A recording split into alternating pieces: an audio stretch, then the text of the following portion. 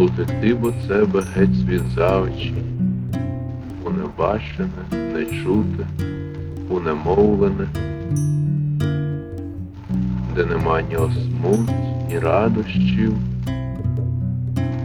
де ніщо не збавлене, не здолане. Жив би ти безоко й безсердо,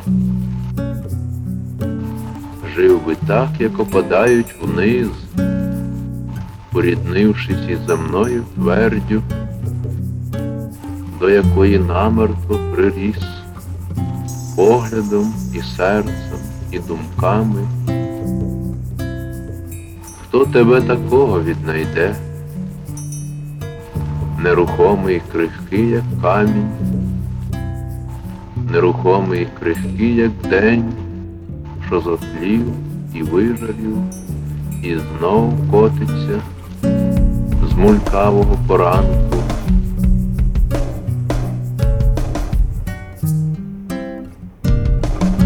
Ти, Адам, земля тобі за бранку, і земне тяжіння за любов.